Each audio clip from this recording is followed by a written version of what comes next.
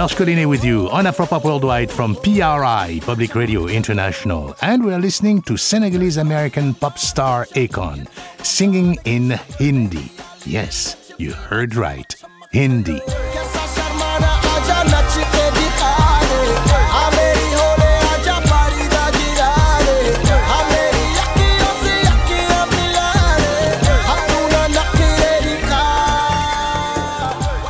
The song is Chalak Chalo, and it's the lead number from the 2011 sci-fi Bollywood hit Raw 1. Akon's Bollywood debut must have been especially exciting back home in Senegal, where Hindi film music is massively popular. I tell you, everywhere you find it. It's just one example of the many musical and cultural connections between Africa and India.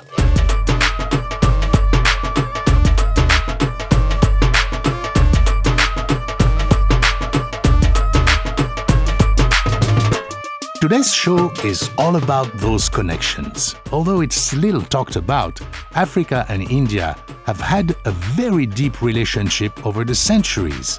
Starting as early as the 6th century until today, ships and planes and radio waves have crossed the Indian Ocean, creating a constant exchange of ideas, people, and of course, music.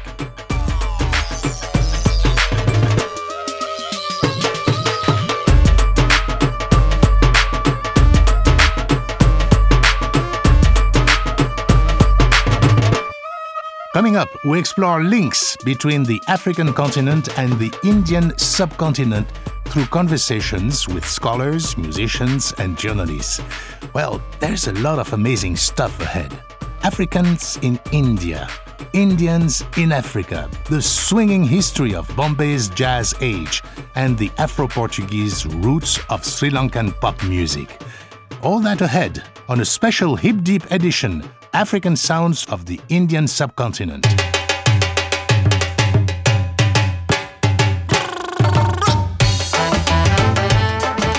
To get us into the Afro-Indian mood, here's a track from Red Baraat, a group out of New York that mixes Indian wedding music with the New Orleans brass band sound. Here's Apna Punjab Hovi.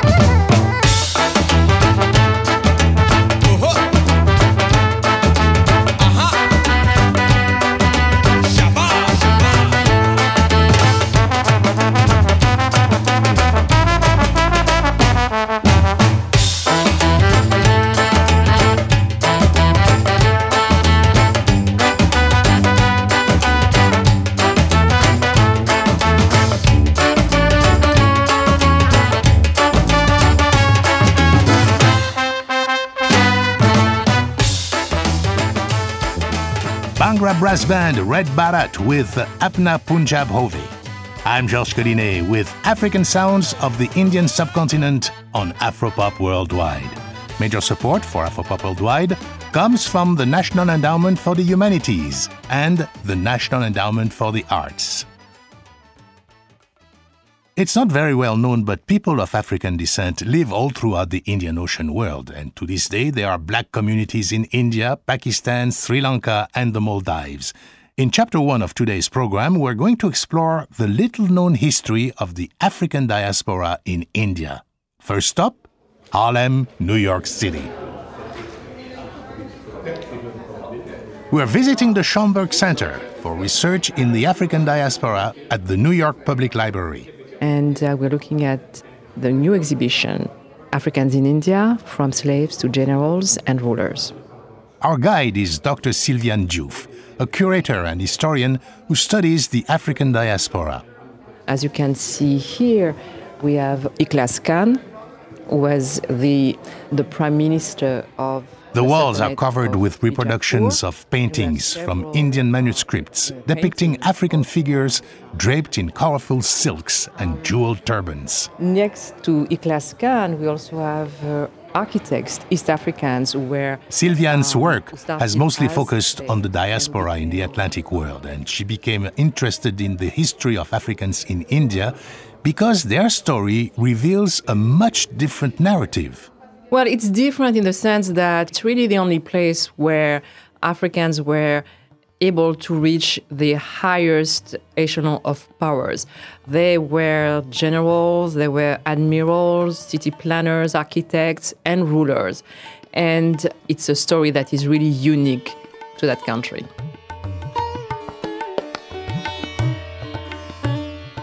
Scholars say Africans likely worked on ships, trading in the Indian Ocean since the rise of Islam in the 7th century. They start to show up in India in large numbers starting in the 1300s. They came mostly from what was then Abyssinia, modern-day Ethiopia. Most of them arrived in India as slaves of the Muslim armies. When the Muslims arrived in India, they needed soldiers, and they also needed administrators to govern the areas they had conquered. Often, Africans were placed in positions of trust, such as royal bodyguards and military commanders. And the idea was that foreigners would be more loyal because, they didn't have any family and clan relation.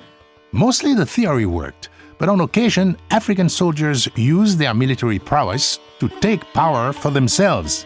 In 1486, the king of Bengal's African soldiers seized the throne and ruled for 7 years before being overthrown themselves.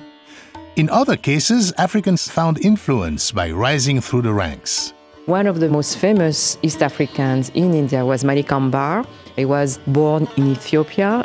He arrived in India in the early 1570s as a slave. Malik had been trained in finances in Arabia. He impressed his owners with his sharp intellect and was eventually made head minister to the Sultan of Ahmadnagar, essentially put in charge of running a major Indian kingdom. There are many paintings of him at the Harlem exhibit, but one of them is really special.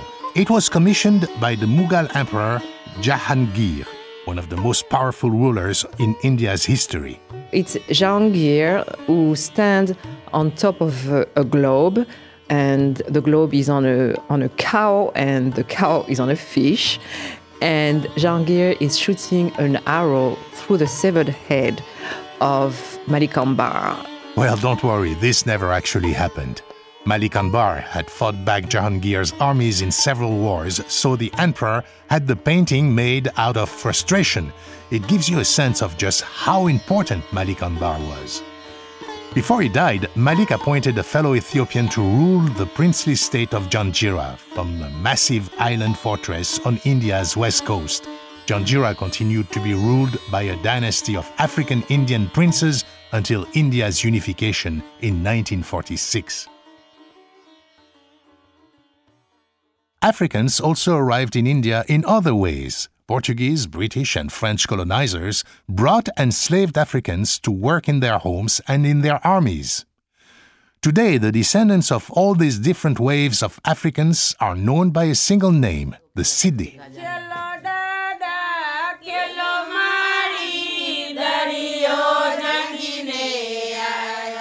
There are about 50,000 cities living in different pockets around India. They are divided between Roman Catholics, Hindus, and predominantly Muslims, such as these city musicians in Gujarat.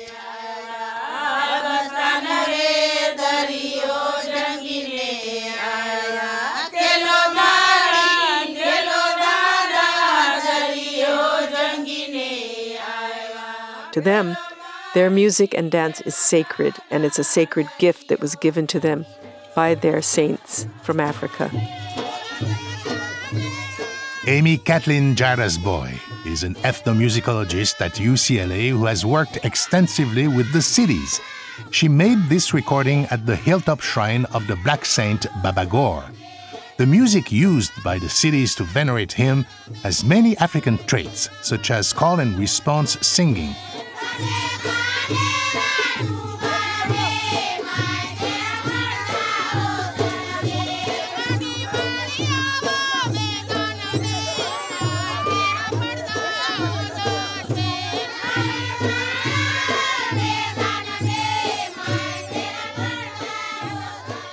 The musical instruments are also distinctly African. All of their instruments are unique to their community. Nobody else in all of India plays footed drums.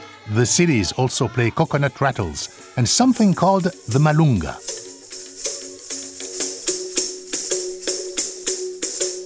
The Sidi Malunga is a musical bow that is otherwise not found in India. The malunga looks and sounds just like the Brazilian berimbau used for capoeira. Both of them probably came from Angola originally.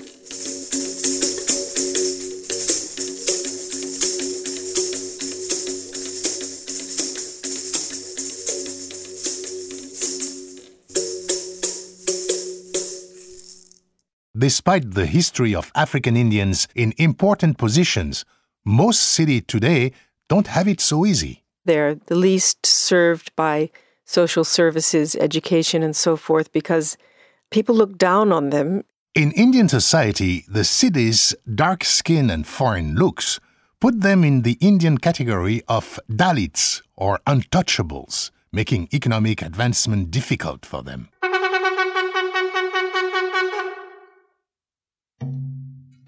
Recently, though, the cities have been using their culture to make their story known and improve their conditions.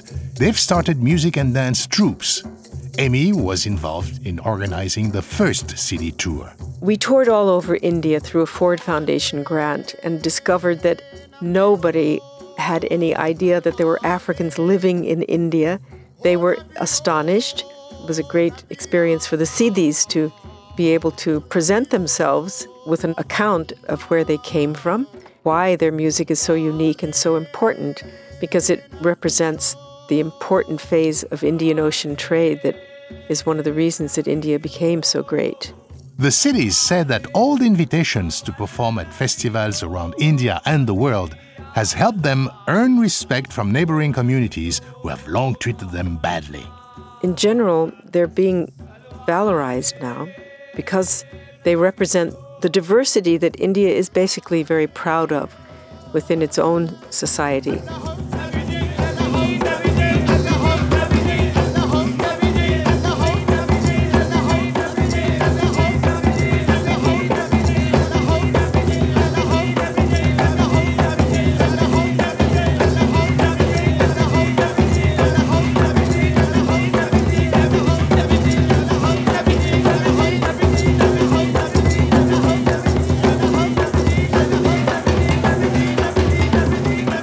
Music from the city musicians of Gujarat.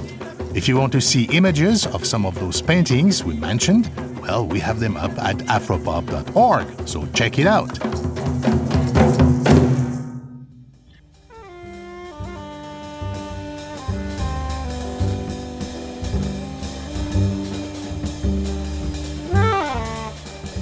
In Chapter 2 of our program, we jump forward to the 20th century and look at a different kind of Afro-Indian musical connection.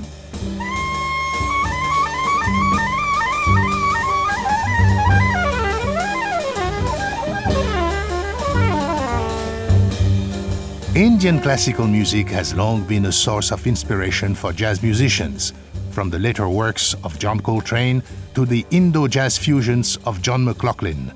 But as it turns out, jazz has had an important impact in India as well. Marlon Bishop picks up the story. In the 1930s, just a few decades after jazz tumbled out of New Orleans, it washed up clear on the other side of the world in Bombay, India's great seaside metropolis.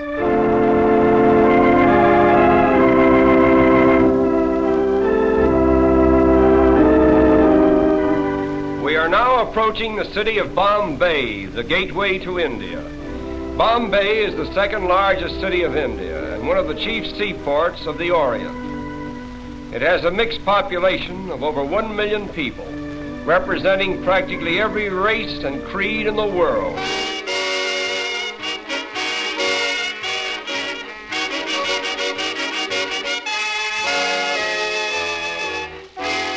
In the 1930s, Bombay was coming into now a sense of its own as a global port city, but as a global port city that was now confident. Setting the scene for us is Naresh Fernandez. He's the author of Taj Mahal Foxtrot, the definitive history of the Indian jazz age. So, Bombay was booming economically. At the same time, India's struggle for independence against the British was underway. There was a sense that independence was not just some sort of extremist view, that it was going to be a real possibility. And this is the backdrop against which jazz then became very popular. Indian musicians were listening to this music that was sweeping the world and trying to make something of their own. The story of Indian jazz unfolds in the Taj Mahal. Not, the Taj Mahal, but a luxury hotel of the same name. At the time, it was the grandest and most ostentatious hotel in all of India. The Taj Mahal was that strange thing in that it was where Bombay's richest people gathered, and yet it became that node of essential transmission of cultural messages between East and West. It was where Bombay's elites got their first taste of the latest fashions. So when jazz came to India, it came direct to the Taj. Where the dome and minaret outline the sky, in the shadows of the golden moon, there the tropic breeze softly sighs as you hear the lovers croon. Taj Mahal, Taj Mahal, India's mystic shrine. Taj Mahal, Taj Mahal, film of love divine. In all your grandeur there you stand alone, guarding a secret of your own. Oh, Taj Mahal, you fill us with amazement. We all gaze with wonder on you. This is the Taj Mahal Foxtrot, a kind of theme song for the Taj Mahal Hotel Ballroom. It was recorded by Cricket Smith and his Symphonians, one of the many African-American bands working in Bombay around the 1930s.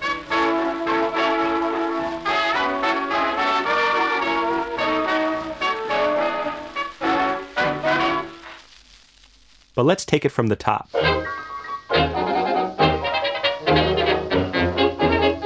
Jazz first appeared in Bombay with the guy you're hearing right now, Leon Abbey, a black violinist from Minnesota, who showed up with an 8-piece band in 1935.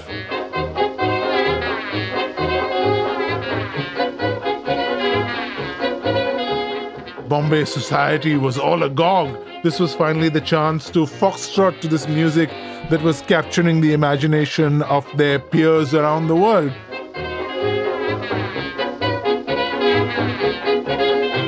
And yet, when Leon Abbey came to Bombay for the first time, this upper crust elite was sort of slightly thrown into disarray because Leon Abbey's quick step was so quick for them, they could barely keep up with his rhythms.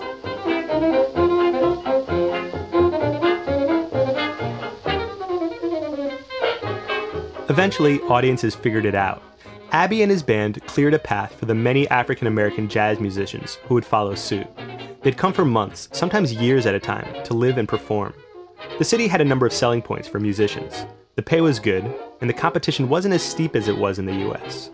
But also, India was a place where black musicians could live free of the kind of discrimination they faced daily in the States. In a strange way, yes, Indians are very racist, and the African Americans seem to sort of transcend that sort of discrimination, I think, because they were American. They sort of cut a style, they had a glamour about them.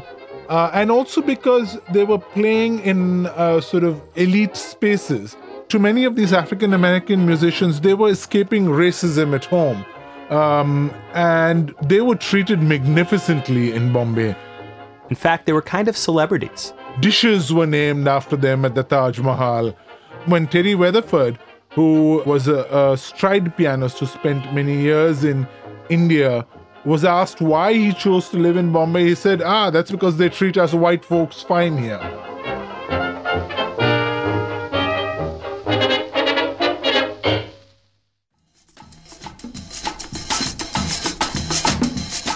As jazz swept through Bombay, it wasn't long before Indian musicians started their own swing bands.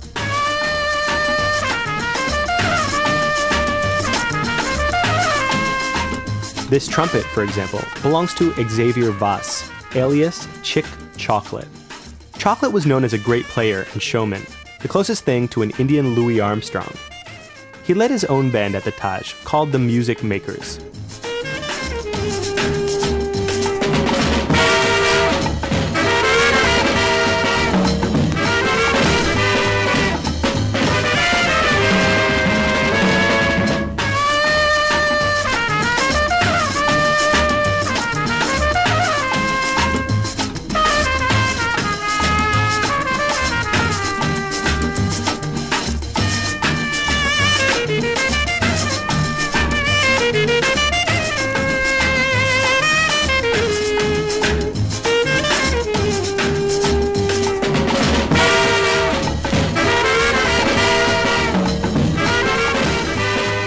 Like most Indian jazz musicians, Chick Chocolate was from Goa, a Catholic Portuguese-ruled enclave about 400 miles south of Bombay. Every boy from Goa who came to Bombay wanting to be a musician dreamt of playing alongside these legends, to learn to, in their words, to play like Negroes. To be African American was the ultimate dream, to be able to play with fluency and to be able to improvise.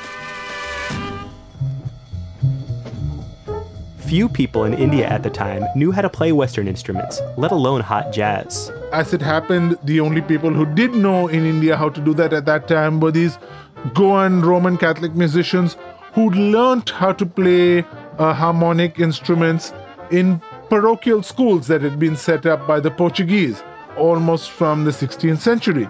It was actually a Goan musician named Frank Fernand that inspired Naresh to research jazz in India in the first place. Well, among the characters who completely fascinated me was the man who set me off on this quest, Frank Fernand. Fernand studied with Teddy Weatherford, a great black stride pianist who came to Bombay in the 30s and never left. Frank Fernand had a keen ear for the changes both in the global music world, but also was deeply interested in what was happening in India. In the 1940s, a chance encounter while playing at a hill resort in Missouri changed Fernand's perspective on jazz. Gandhi happened to be passing through, and Gandhi gave discourses and lectures every day. Frank Fernand listened to one of them, and that completely changed his life, he said. He went away trying to find a way to play jazz in an Indian way. Sadly, we don't have any recordings of Fernand, but we do know from concert notes that he composed jazz with Indian themes. And so long before people like John Coltrane were introducing Indian elements into jazz, Indian jazz musicians were trying to find a way to root jazz in their context, to say that jazz was a global language that could be spoken in many different ways.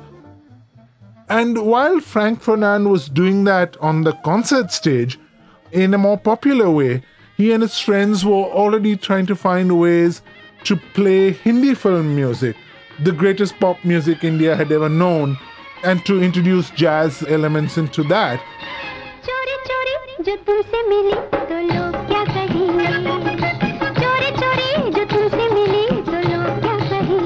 अजी इसे प्यार कहेंगे अजी इसे प्यार कहेंगे अजी इसे प्यार कहेंगे अजी इसे प्यार कहेंगे. You've probably heard of Bombay's Hindi film industry, a little thing called Bollywood that was just starting to boom during the Indian jazz age. Then, as now, the song and dance numbers were the main attraction. And Naresh says that the music of Bollywood, India's greatest cultural export, would never have been possible without jazz. This is why. Hindustani classical music is melodic. Everybody reiterates a single line. But in order for film music to be truly effective, it needs to be harmonic. And so the Hindustani musicians who composed these melodies didn't know how to do that. This was not part of their training. Goan jazz musicians, on the other hand, could read and write Western notation. They were sought after not only as musicians, but as arrangers as well. It would be the role of the arranger, the Goan arranger, to take down these little fragments of melody, and he would then go back to the studio and craft it. And as he scored it out, he would throw in Ellington doodles that he'd picked up from his experience in the dance bands. or other things he'd listened to. And this really sort of gave Hindi film music this great promiscuous charm that it had. Early Bollywood films featured the occasional Hindi jazz number as well. This, for example, is Ina Meena Dika from the 1957 film Asha.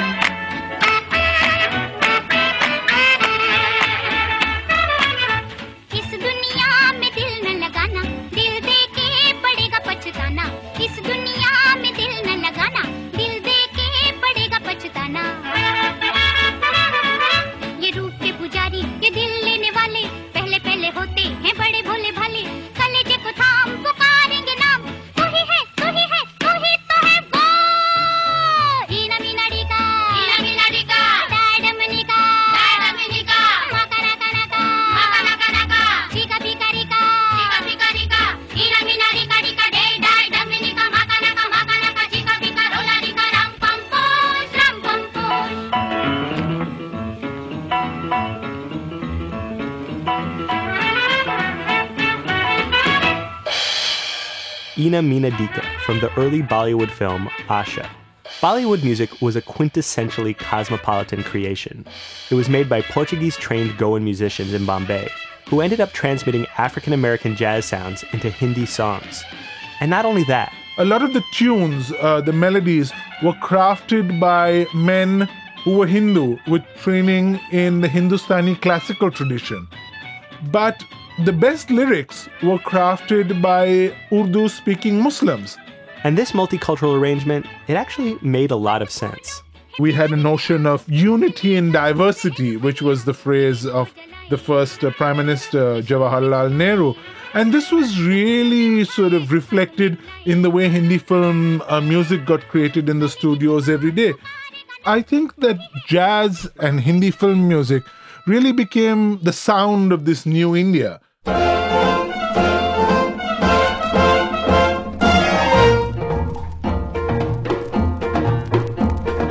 Evening in gay Maharashtra, here we like it's full of life and so magnetic. Evening in gay Maharashtra, yes our ladies, they are gay and so romantic. You're down in Maharashtra, you will like to do the things Maharashtrian way. Singing Mumbai Amchi Re, Amchi Amchi Mumbai Re, you like your stay in gay Maharashtra. Come and see our chopati and eat our chopati, tandoori chicken a la re. If you want to refresh our hill stations, our best Matheran, Mahabaleshwar and the rest. When you leave gay Maharashtra, you will always think of beautiful Bombay. Singing Mumbai Amchi Re, Amchi Amchi Mumbai Re, you love your stay in gay Maharashtra. That was Evening in Gay Maharashtra, a jazzy tune from 1969 about nightlife in Bombay by Meena Kava and the Music Makers.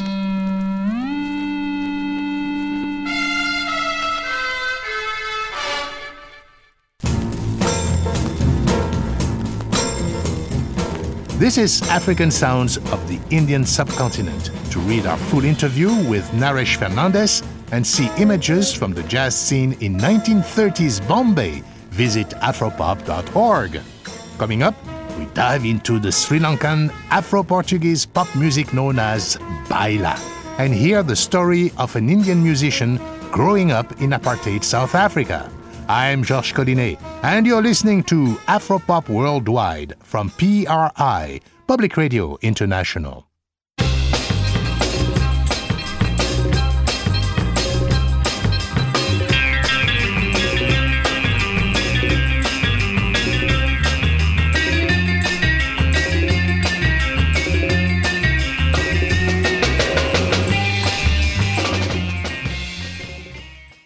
Okay, we're back.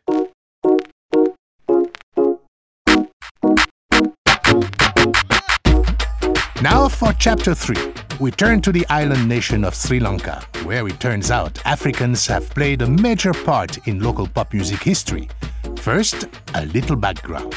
Here is Jim Sykes, an ethnomusicologist at King's College in London.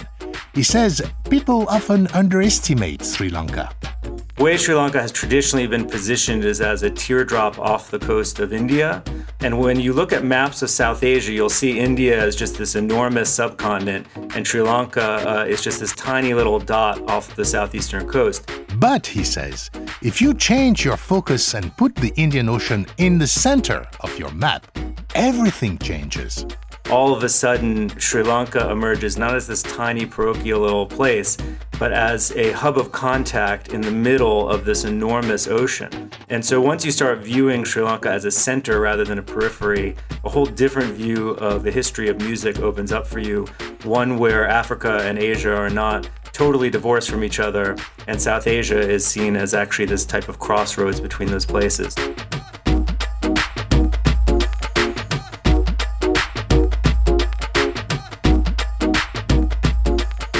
The genre that epitomizes this idea of Sri Lanka as a crossroads between Africa and Asia is the national pop music style known as Baila. So I became aware of Baila one day when I was sitting in Staten Island in New York. That's Naresh Fernandez again.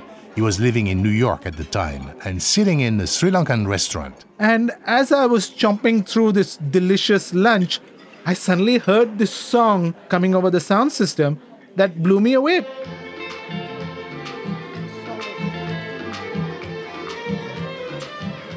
Because this was a song that was, the lyrics were in Sinhalese, but I knew a Bombay version of that called Bombay Meri Hai, which means Bombay is mine. It's a sort of party song that I'd grown up with. And so I immediately jumped up and went off to the counter and demanded to know what was happening. And they gave me a CD of a kind of music called Baila.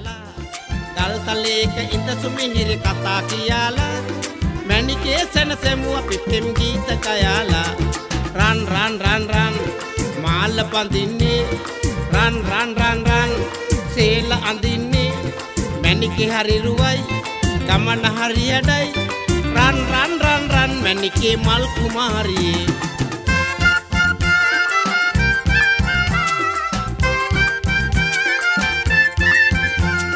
Baila is, of course, the Portuguese and Spanish word for dance. Even the name of the genre intrigued Naresh. He was actually so intrigued that he decided to visit Sri Lanka to find out more. He found that Baila was everywhere. At every bar you go to, after a certain point of the night when people have had a couple of drinks, some guy starts hammering at the table and this infectious rhythm goes across the room and then everybody is singing and dancing these really quite bawdy songs. But you could see from the glee on people's faces that clearly this was sort of hitting them in a place deep inside.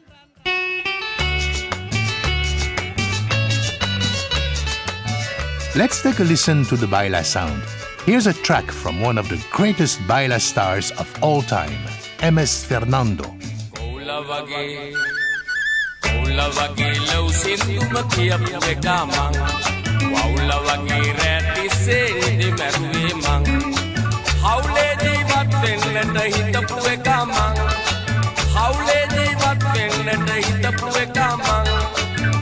Bani late වනී ලේටුනොත් එන්නද මං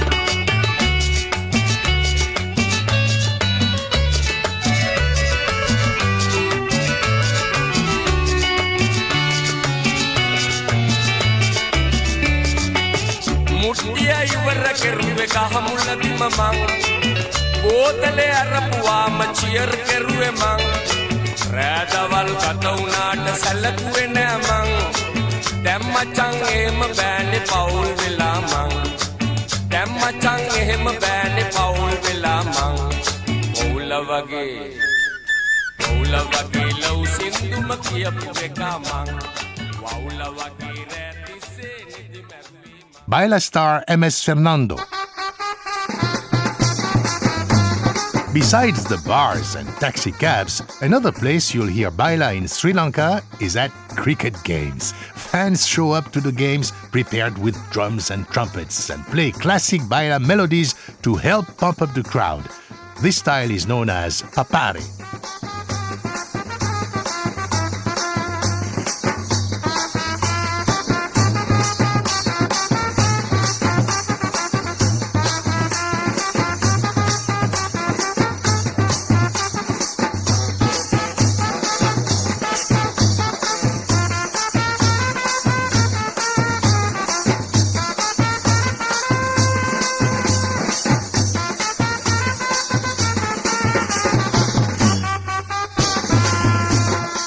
Wow, papare cricket game music from Sri Lanka.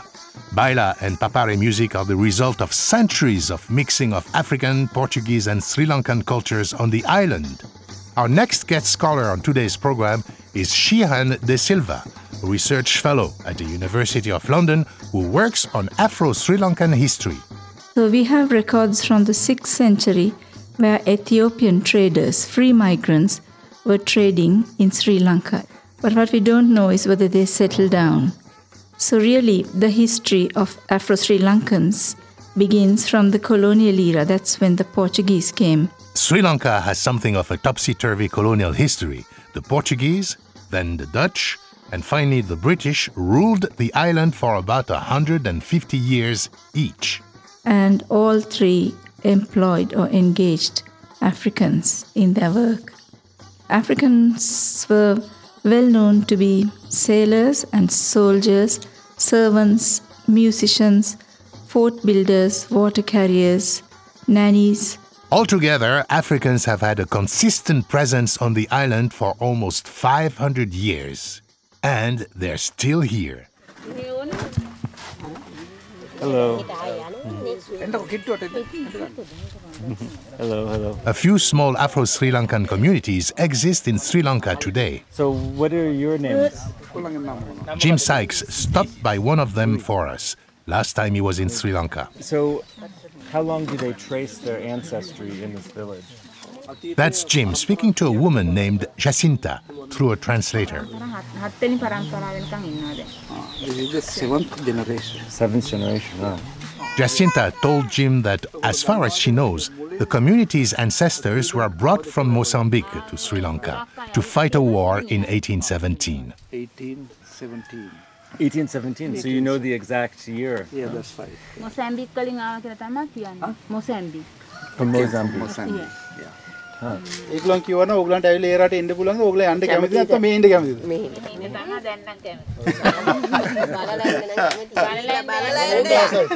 Okay. The question that my wife posed to them was that now if you are given the opportunity to go back to Mozambique, would you like to go there or would you like to stay here? Everyone says no, they want to stay. But if they're given the opportunity to go there and just see that country, visit the country, they'll be happy.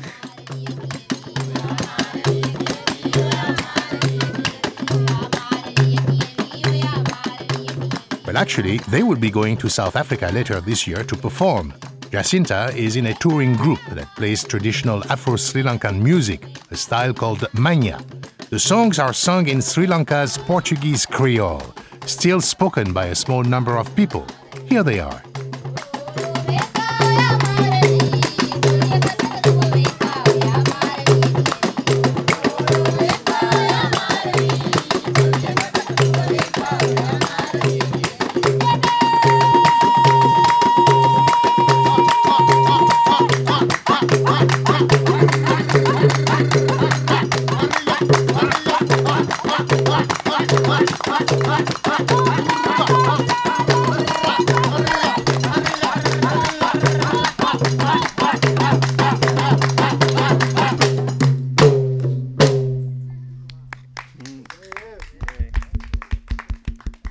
Wow, Afro-Sri Lankan Mania music. Well, you can really hear those African polyrhythms, can't you?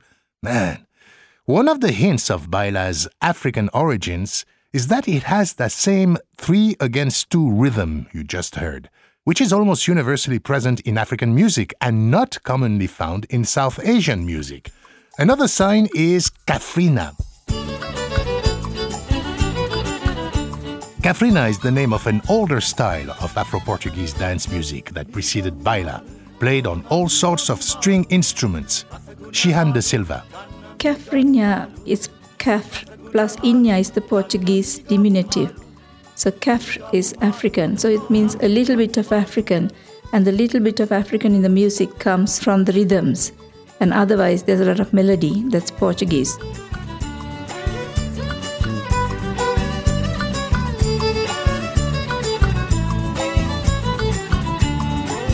නොනකට පළවෙනියෙන් හෙට්ටු නොකරගන්න ඕන ඊගමුවේ මගේ මාළු ලංකාවම දන්නවත් නොනකට පළවෙනියෙන් හෙට්ටු නොකරගන්න ඕන ඊගමුවේ මගේ මාළු ලංකාවම දන්නවත් ඊගමු මාළු නොන මීගමු මාළු රසගුණ මාළු ගන්න මීගමු මාළු රසගුණ මාළු ගන්න මීගමු මාළු මීගමු මාළු නොන මීගමු මාළු. Most agree that Sri Lanka's Baila music begins in the 1940s with a guy named Wally Bastian. Wally Bastian was a policeman, a traffic warden. His mother was Sinhalese and his father was Dutch burgher. Dutch burgher was the name of the elite class of Sri Lankans descended from Europeans. Wally was from a poorer burgher family. The poorer burghers go into the rich burghers' houses during festivals and they dress up as Africans and they used to dance the Kafrina. So he was very much influenced by Kafrina. Wally began to write songs, putting lyrics to the 6/8 Kafrina rhythm, and they became massively popular. Shihan de Silva doesn't think it's a coincidence that Wally invented this new style right after Sri Lanka won independence from Great Britain. So that's the time when people want to throw away everything that's Western, but they realize that they can't do that, it's too far gone. So, Wally Bastian comes up with mixing 3 elements, African, European and Sri Lankan, something that's palatable to the changed people, because they can't go back to what they were in the 15th century.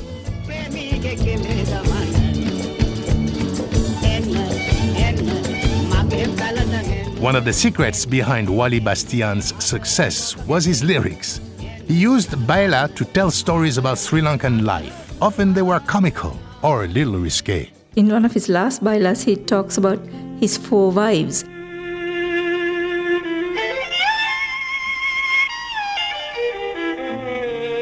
The song is called Irene, Josephine, Catherine, Angeline. So he talks about his 4 wives, and above all, he liked his guitar. And when he dies, he hopes that he meets his guitar in heaven.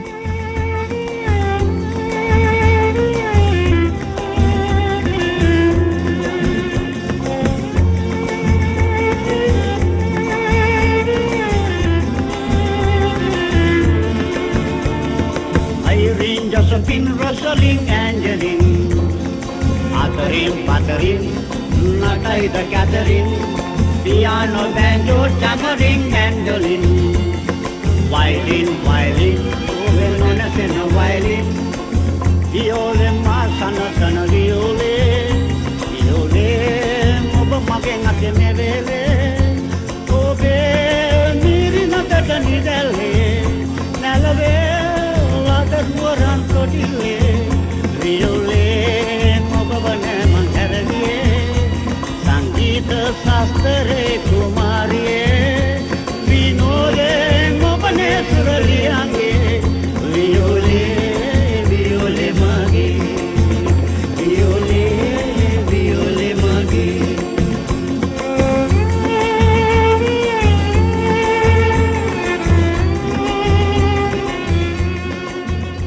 Foreign Josephine by Wally Bastian, a Baila classic. Bastian laid the foundations for the hybrid sound that would dominate Sri Lankan pop for decades. Today's Baila is full of digital synths and drum machines. It sounds something like this.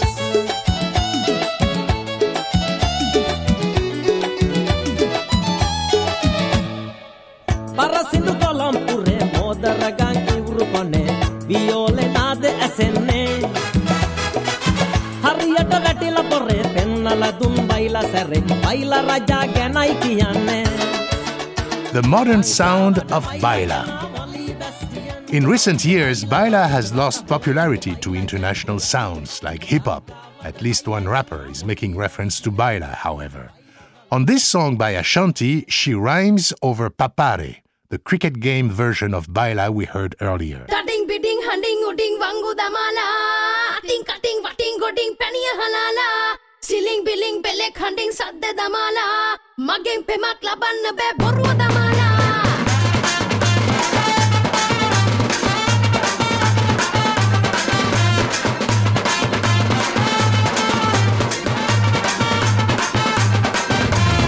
சந்தோஷம் எந்நேரம் இதில் என்ன சந்தேகம் பொன்னேரம் இந்நேரம் வாழ்விலி உற்சாகம் காதல் தேவை இல்ல காதலிக்க நேரம் இல்ல பொண்ணுங்க கண்ணுங்க தொல்ல வந்தா ஒதுக்கி வச்சு போடாம Cutting, bidding, hunting, uding, wangu damala.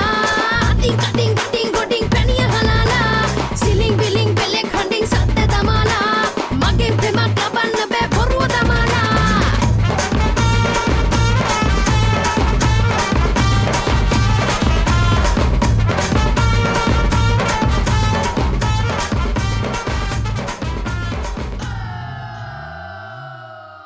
That was Ashanti with Papare.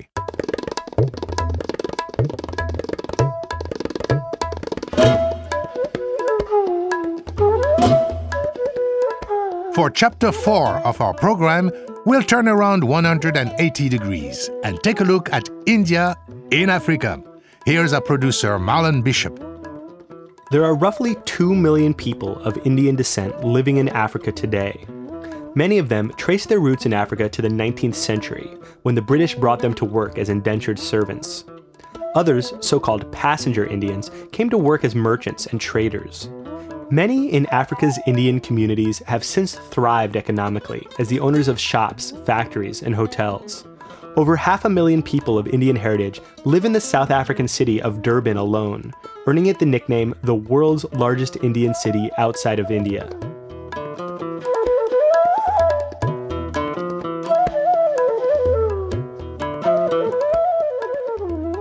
One of the most notable musicians from South Africa's Indian community is Deepak Ram.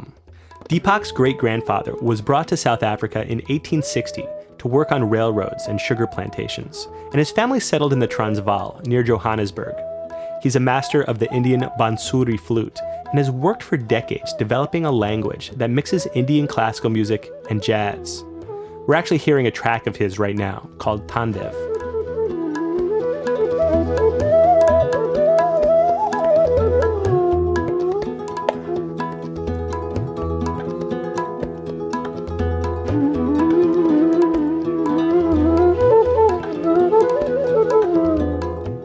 Today, he lives in Maryland, but Deepak's experiences growing up as an Indian in apartheid South Africa have helped shape him as a musician. He joins us today to tell us a little about that. Welcome to Afropop Worldwide, Deepak. Thank you so much for having me. So, I understand that your family was affected by the apartheid policies in South Africa. Can you explain what happened and what it was like to be an Indian living in South Africa during that time? To put it in a nutshell, apartheid basically was a hierarchical system. So Indians was the third in the hierarchy. My family lived in an area called Sophiatown. Sophiatown gave birth to some of the greatest musicians like Miriam Makeba. It was a mixed-race community. And when the National Party came, they introduced a thing called Group Areas Act, which forced Indians, people of mixed race, and African people to live separately. And so this happened overnight. They just came in and, started telling people to leave their houses. The houses were going to be bulldozed, and then they forced us to go to a place called Lenasia. So basically, as I look back, it was kind of a bizarre way of living because I lived in an area which was exclusively meant for Indians. So as you can imagine, that impacted me quite a bit culturally. So musically and otherwise, what were your influences as a young person? What was cultural life like in Lenasia? Because we were confined to Indian suburbs, I was exposed to a lot of Indian music from very, very beginning. We had interactions with African people, but not on a social level. And I remember there were a lot of African kids used to make guitars from oil cans, and as a kid, that excited me a lot. So there was a lot of music all over, live in the street. But I was also exposed to a lot of jazz. The American influence of movies and jazz at that time was really huge amongst African people. So you learned the bansuri, the Indian classical flute, with a teacher in South Africa, and then you traveled to India as a teenager to further your studies. What was that experience like? I went from apartheid South Africa to a country called India. And it was the first time I found myself in a country where there was no restriction. I could sit on any bench, I could eat in any restaurant, I could stand in any line. And for a 16-year-old boy, that was very, very strange. Because in South Africa, we almost thought that this is how life is. And then you go to India and it's all free. Wow. So I was wondering, in that situation, you spent most of your young life apart from other kinds of South Africans. When apartheid ended, did you suddenly come into contact with all these other musicians? Yeah, 1990, when President Mandela was released from prison, that very same year I started teaching at the university. So as you can imagine, there was a renaissance in the country. And now I was teaching at a university where students of all population groups were attending. There I got exposed to a lot of amazing African musicians. Yeah. Speaking of Nelson Mandela, I noticed you have a song on your album called Madiba's Dance.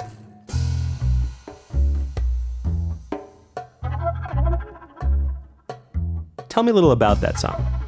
That song is, if you've seen, Nelson Mandela, Madiba as he's affectionately known, he's one of the first few world leaders that dances in public appearances, and he has this kind of movement which I try to capture in that piece.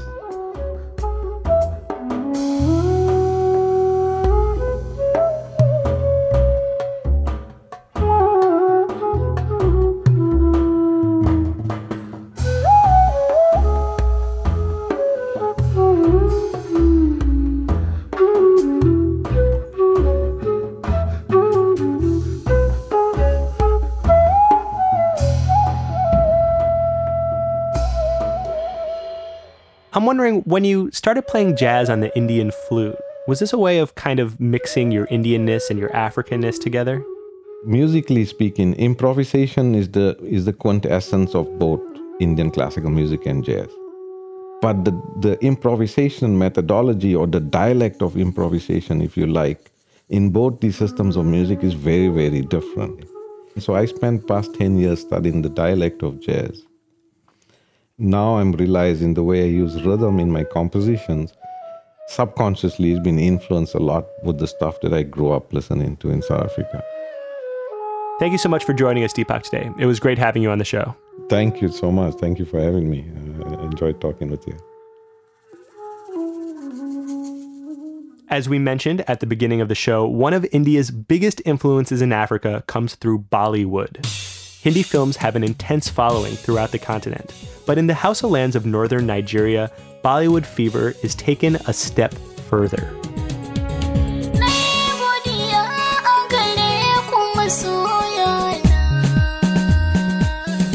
Indian movies are the main inspiration for the local film industry in Kano, Nigeria, known as Kannywood.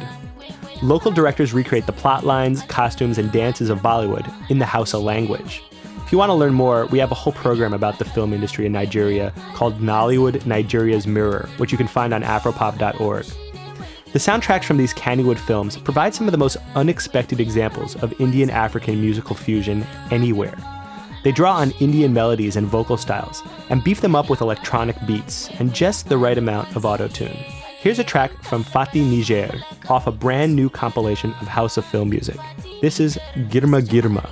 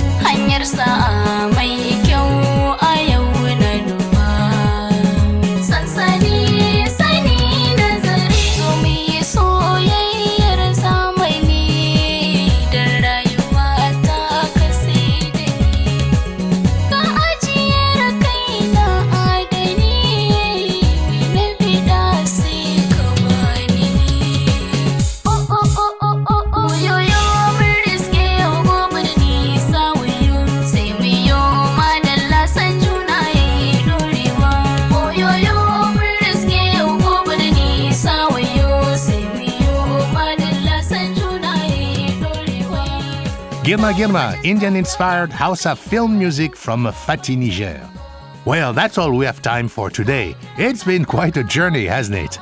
But remember, to learn more about any of the stories you heard today on the radio, visit afropop.org. We have all sorts of stuff up there for you to check out. Extended interviews, blog posts, photos, music videos. Don't miss out on it. Funding for Afropop Worldwide comes from the National Endowment for the Humanities, the National Endowment for the Arts, which believes a great nation deserves great art, and PRI, Public Radio International affiliate stations around the US. And thank you for supporting your public radio station. Additional support for Afropop Worldwide comes from Nonsuch Records, presenting the self-titled album by French electronica innovator Saint-Germain, featuring new music inspired by jazz, blues, and Malian traditions. Saint-Germain is available now on iTunes.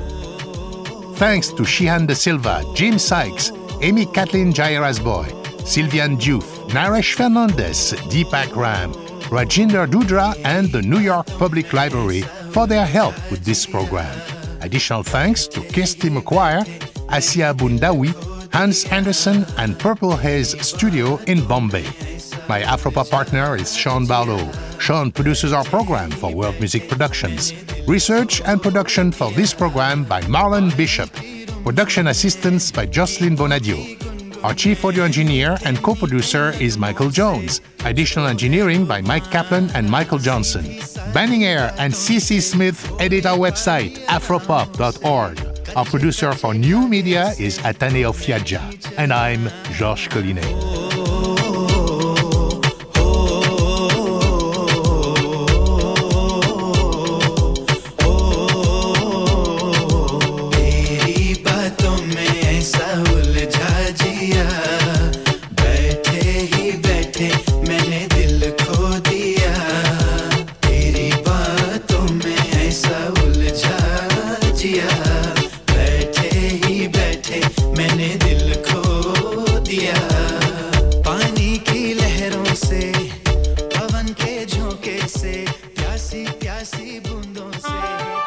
PRI, Public Radio International.